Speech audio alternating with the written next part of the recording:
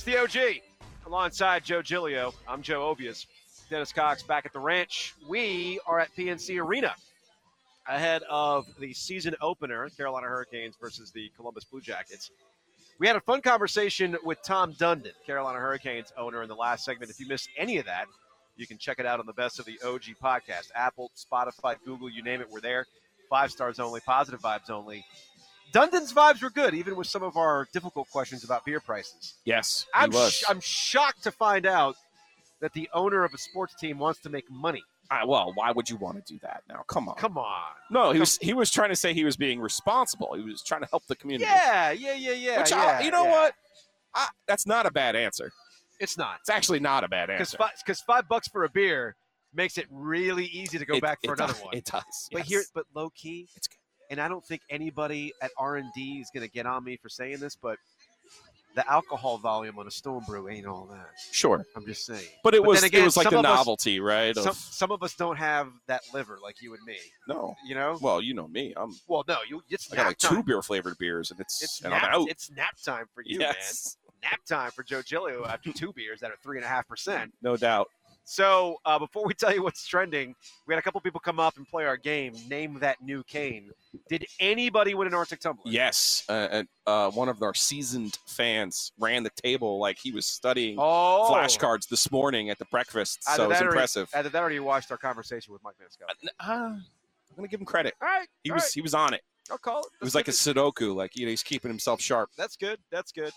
So I think we got one more Arctic Tumbler here. So between now and the end of the show, if you come on up here at PNC Arena where we're broadcasting in the plaza, and you can name that cane, that new cane, you can win an Arctic Tumbler with the fan logo on it. Coming up in about 10 minutes, Wes Durham, ACC Network.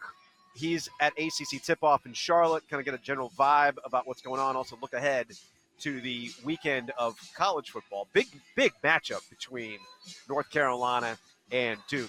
Not something we thought we'd be talking about a couple weeks ago, but this one on Saturday at Wallace Wade is going to be really, really interesting. Plus, Luke DeCock, News and Observer columnist, he'll drop on by as well to talk about the Carolina Hurricanes. Let's log on to the internet, shall we? It's brought to you by Geico, where you got a number of ways that you can save on car insurance. Call 1-800-947-AUTO. Go online to geico.com or stop by the Geico office nearest you. Let's get it. Did something last night, Joe, I haven't done in a really, really long time. Yeah? I watched a game as a fan. Oh. The Yankees have pulled me back in, Joe. I was locked in. Game 1 ALDS. Yankees win 4-1 over the Cleveland Guardians. First of all, the Guardians, some kind of bullpen. My goodness, I'm terrified now. But Yankees win. They get a 2-run home run from Anthony Rizzo. Stanton hits a homer, too. Listen, Yankees, I'm scared about their pitching, Joe. Yeah, but I am excited to see it. Braves lost yesterday. I was enjoying that. I thought the Astros were going to lose. Yordan Alvarez, my goodness, what a shot. They were down, 7-3? They were getting roasted. But the Astros are the favorites in the East, in the AL for a reason. Impressive stuff. Great. Playoff baseball, you know me. I like to complain about baseball often. Yes. Playoff baseball, it's the best. I'm not going to lie to you. It's awesome. Next up.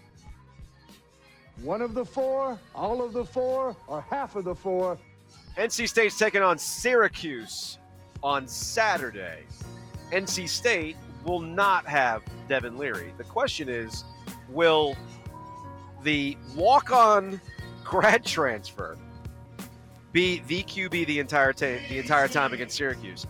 Jack Chambers, who came in relief of Devin Leary after he hurt his shoulder in the win against Florida State, had that something that we've seen before. He could do something with his legs. It's obviously an issue that Devin Leary has had to work through. He's, more of a traditional quarterback.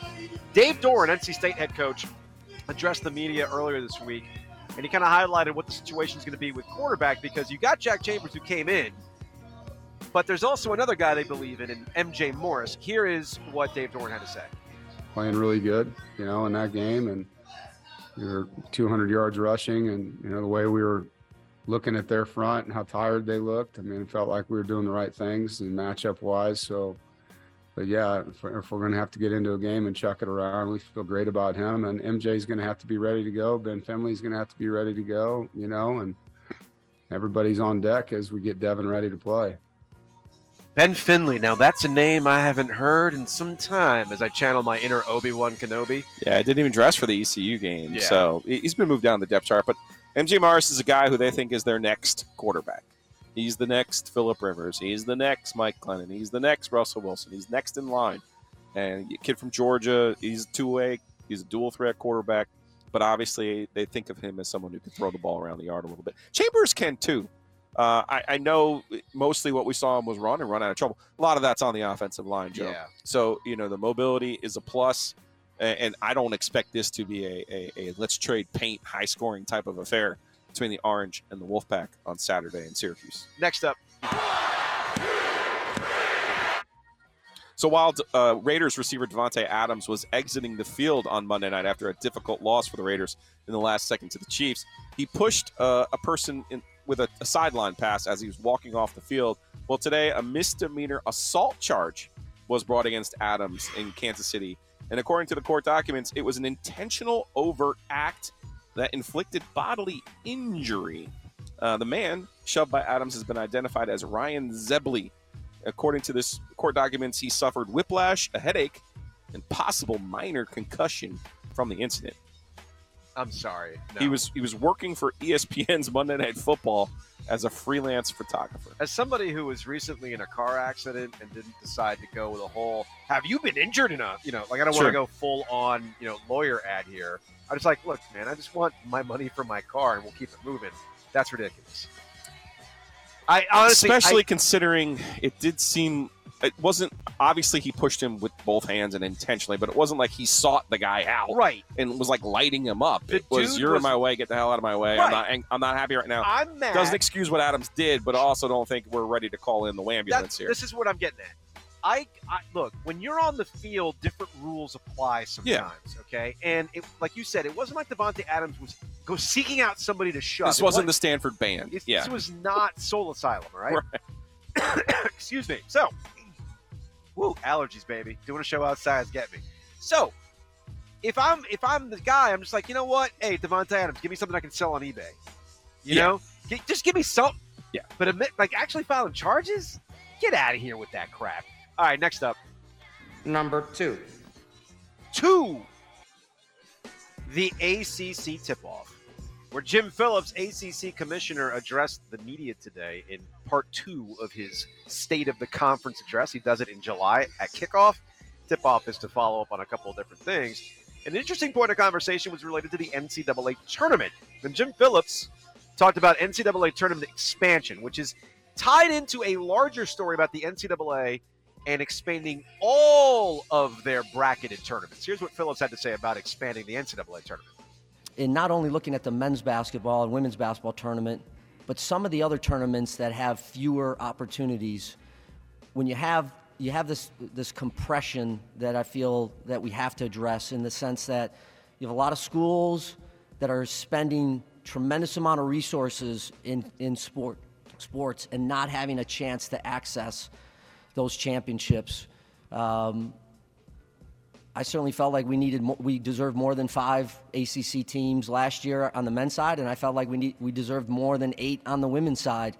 But the numbers are the numbers, and again, my perspective and our perspective of the ACC, I'm not interested in cutting back those AQs. Those AQs matter. That's part of the broad-based opportunities that we have in Division I sports, is the lower resource conferences and the higher resource conferences can all gain access. That is Jim Phillips, ACC Commissioner, today. Which is it about, Tipoff. the resources or the opportunities? When you're sitting here saying, we got way too many schools spending too much money, well, why are you spending that much money? Yeah. That's my question number one. Not to be Pollyanna on you, but there is a way to be competitive without emptying your bank account for all of your different sports that are, by definition, non-revenue sports. Yes. Okay? Now, you want to talk about the men's basketball or women's basketball and the resources they're spending and not being included? Well, there's probably specific reasons why those schools aren't getting in. We've seen this with Wake Forest last year. We saw it with NC State in 2019. If you don't have the right non-conference schedule, you're not going to get in. This isn't like rocket science. You don't have to redo the whole thing. Now, if he would have just said, we've seen this in Major League Baseball, we've seen this in the NFL, we're expanding because we want to see a higher percentage of our participating teams be involved in the postseason. You don't want to involve the money on that, even though wink, wink, nod, nod, you're expanding because of the television rights. It's always about the money. Right? But you don't have to position it in such a way as, well, you know, Wake Forest is spending a bunch of money on basketball. They didn't get in last year. Well, Wake Forest, all they had to do was call actually Mark Gottfried and say, hey, Mark, how do you set up a non-conference schedule? Because the Gott man would have gotten you in. And that's what this is ultimately about. It's sneaking more of your teams in rather than 5. Just do better. I mean, that's a simple solution. Just do better. Pat Narduzzi. You want to get there? Beat Clemson. Simple as that. Now, here's Jim Phillips on the logistics of what it would look like if they expanded the NCAA tournament field. The but is you have to look at what does that do this season? How many more games are we talking about? What are the financial implications? What does it do to conference championship season? So similar to what we've done in the CFP, I think we'll have to do the same across the sports that are sponsored from an NCAA level. So that's Jim Phillips, ACC Commissioner, and he closed out remarks regarding the NCAA tournament expansion on the part that I think is missing the point, and that's whether or not expanding the field is going to diminish the value of the NCAA tournament. Be very focused on what he says about the excitement of the NCAA tournament field in this quote and where he's ultimately missing the point that affects him personally. What do you do during the regular season? What do you do during conference play? You can't just add a bunch of new games. So there's got to be a little bit of give and take in that. But David, I think I really believe it to be possible. And I don't think it gets watered down. I don't believe that the NCAA tournaments get less exciting in baseball or lacrosse or basketball by having additional schools that qualify for it. That's Jim Phillips, ACC Commissioner. And Giulio, he's right. The excitement of the NCAA tournament is still going to be there if it's 96 teams or 128 teams. Major League Baseball fought expansion of the playoffs for so long. What did we get this past weekend with the 3-game series? The perfect formula, in my opinion. Right. So we like postseason action, all right? That's what we like. But at what cost? And that's the part that I think that Jim Phillips and the presidents are missing. What's the cost? And I think that's where, if we want to take the basketball in particular, but it can be applied across the board. Yeah. The value of the regular season becomes the bye that you earn, and it is an actual bye in a postseason tournament. Yeah. When you get a bye, it becomes, well, now you have to play fewer games to get to your goal. And I think that becomes a legitimate reward for how you play in the regular season. But what's the reward of a conference tournament now there you go. Now, there you go you're again. Essentially, hey, look, the ACC tournament is viewed as this crown jewel of postseason play for the ACC. It helped build the league. They did an entire documentary about it on the ACC Network.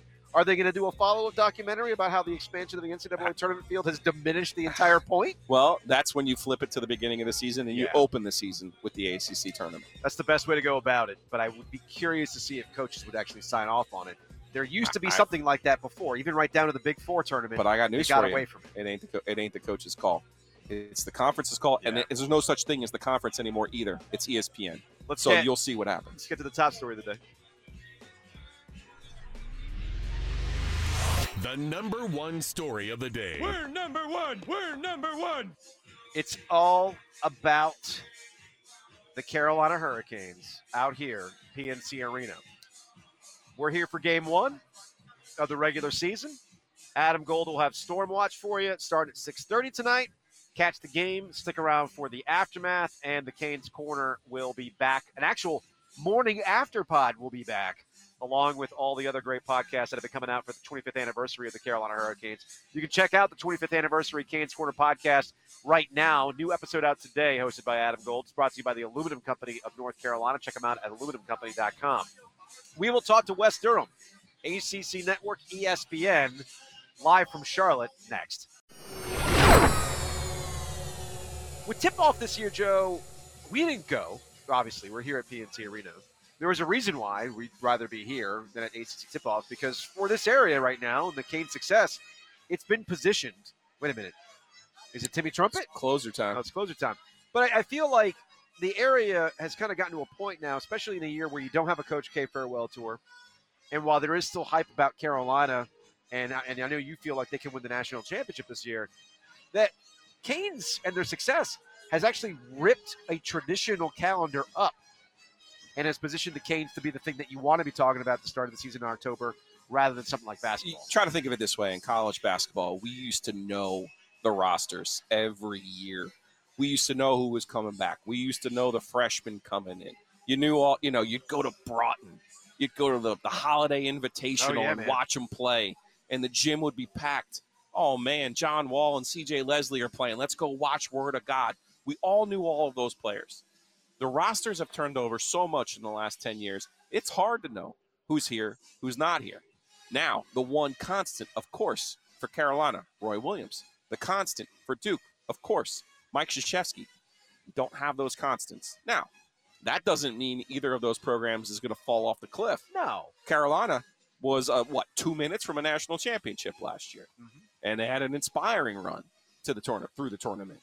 Duke, has the top recruiting class in the country again. And I think John Shire, this is going to be a fascinating study in the succession plans, right? Because this was what Mike Krzyzewski wanted last year. He put last year's pain was for this year and the next 3 to 5 years for Duke basketball. Yep. And they were not up to the task last year. I don't know who would have been, though, under those circumstances. No, they could try to contain it as much as they wanted. I don't want to relitigate my opinions on how they did it. I still think it was the right thing to do for your very reason. It was a succession plan, and there was no doubt, and it actually made it, even for the recruits, this is what's going to happen, rather than pulling a surprise on them. Wes Durham, ACC Network, joining us now on the Easter Automotive Group hotline from Charlotte. Wes, what up, man? Hey, guys. How are you? We're good. So before we move to football, what has today's vibe at ACC Tipoff been without any sort of farewell tour? No, hey, Hubert Davis, this is your first season as the head coach after Roy Williams retired. What's been the just general vibe today? I think the vibe is really interesting because it's drastically different than, say, 2 years ago when there was this huge unknown, right? We were starting in the pandemic, all these players had vacated, all that, right? And now all of a sudden you're back to where you sent 2 to the Final Four. You feel like you've got 5 teams that are capable, I think, of winning the ACC regular season. And now all of a sudden you start talking about the depth of the league. So renewed optimism probably is the easiest phrase to use, I think, today. Did we lose Wes? Potentially. There we are. You're back. There you are, Wes. Anyway, sorry to reset. So you were just talking about the depth of the league this year. Right, and I think renewed optimism is the best term to use. I think you see 4 or 5 teams capable of winning the regular season, maybe 6. Duke and Carolina are clearly the brands, but you can't discount Virginia. You can't discount Virginia Tech, Notre Dame, Miami, Florida State. See, already you're at 6. And I think renewed optimism about the depth of the league is probably the thing I take away from today. Wes Durham, ACC Network, joining us here on the OG and the Easter Automotive Group hotline. We're out at PNC Arena. Saturday night, you're going to be in Durham, though. Let's talk a little football because I did not expect Duke to be in the position that they are. I know they're coming off the loss to Georgia Tech, but I'm still impressed with what Mike Elko has done. And you've done a couple of Duke games already this year. What have you seen from Duke that they've been able to turn this thing around so quickly? Well, I think number one is Mike Elko. We can talk about fits for jobs, but clearly that's a good one, right? The second piece of it is this. I think Kevin Johns has done a terrific job offensively with, number one, building confidence in Riley Leonard at quarterback, but number 2, finding different ways for Duke to attack. Who amongst us thought they'd be 4th in rushing or, top half of the league in total offense? We knew defensively there might be a steeper hill, but I give that offensive side a lot of credit, and I think that's going to be the challenge on Saturday night, Joe, to be honest with you, because one thing we know about Carolina, they can score the football. They can score the football, but it can also get away from them from time to time as well. We saw this in the second half against Miami, and this is where the flip over to the defense became such a big thing.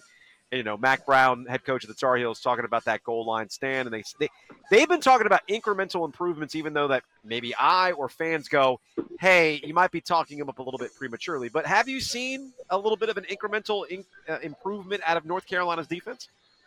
I think so, and I think you have to remember kind of the lay of the land. They probably spent the first 3 weeks, just acclimating, and they were doing it, as we've come to find out, whether it be Florida A&M, Appalachian up until a week or so ago was, pretty potent offensively.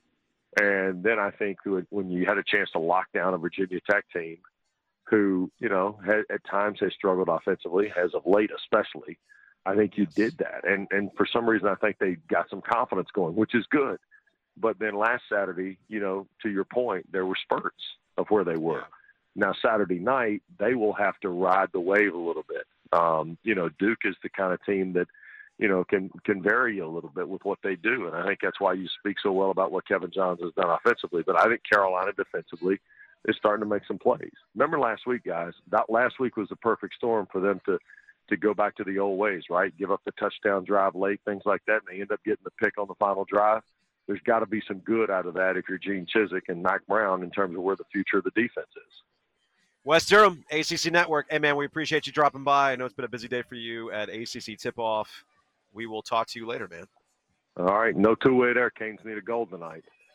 The Canes need – Must win. It's a must-win for the Must win. Canes. Game one. Must win, Wes. Take care. See you guys. All right.